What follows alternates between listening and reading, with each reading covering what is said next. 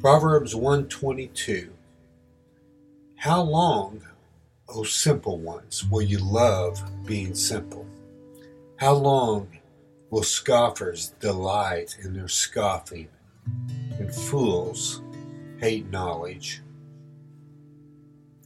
This is a good question that the Lady Wisdom is asking, and I think one we need to consider. How long will you hate knowledge?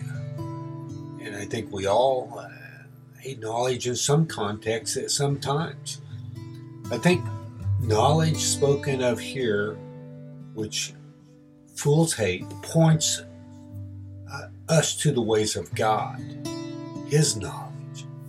His ways are immeasurable and unattainable in our own power, right? Romans 11:33 says, "Oh, the depth of the riches and wisdom and knowledge of God. How unsearchable are His judgments and how inscrutable His ways." So yeah, fools hate God's ways because it goes against their ways, right? And it shows that He is God and not them, and they cannot attain His title of God no matter how they try. And this infuriates them. God is asking us, how long will you be simple-minded? Why do you choose to stay in first grade over and over and over your whole life long, and yet you still want to be the teacher? Let me teach you truth. Why do you want to play with mud pies? I think C.S. Lewis said that. Instead of letting me cook you a wonderful feast, how long will you repeat the lies of the world to yourself and to others? God is saying, trust me. Believe in me. The famous folk singer, Tracy Chapman, she's saying these lyrics, "If not now, then when?"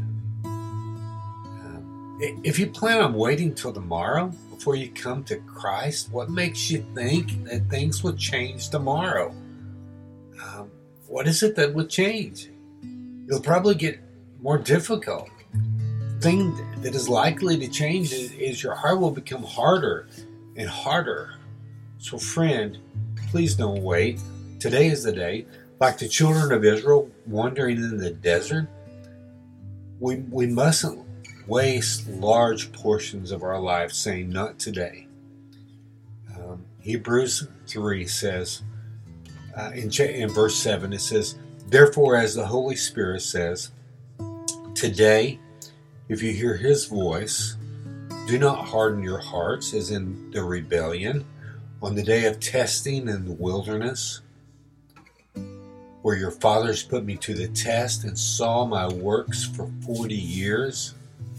So today, God, the Holy Spirit, calls us to come and believe, to find hope in His mercy, in Jesus, the Messiah, the only hope for mankind's sin, the only one who succeeded in being perfect and being righteous, where Adam and Eve and all his descendants failed. And He did that He might impute His righteousness to all who believe. May we not waste our life away in non-belief, much less eternity, but rather find true joy in Christ Jesus today. Today, if you hear His voice, do not harden your heart, but delight in Him as the good news for your soul.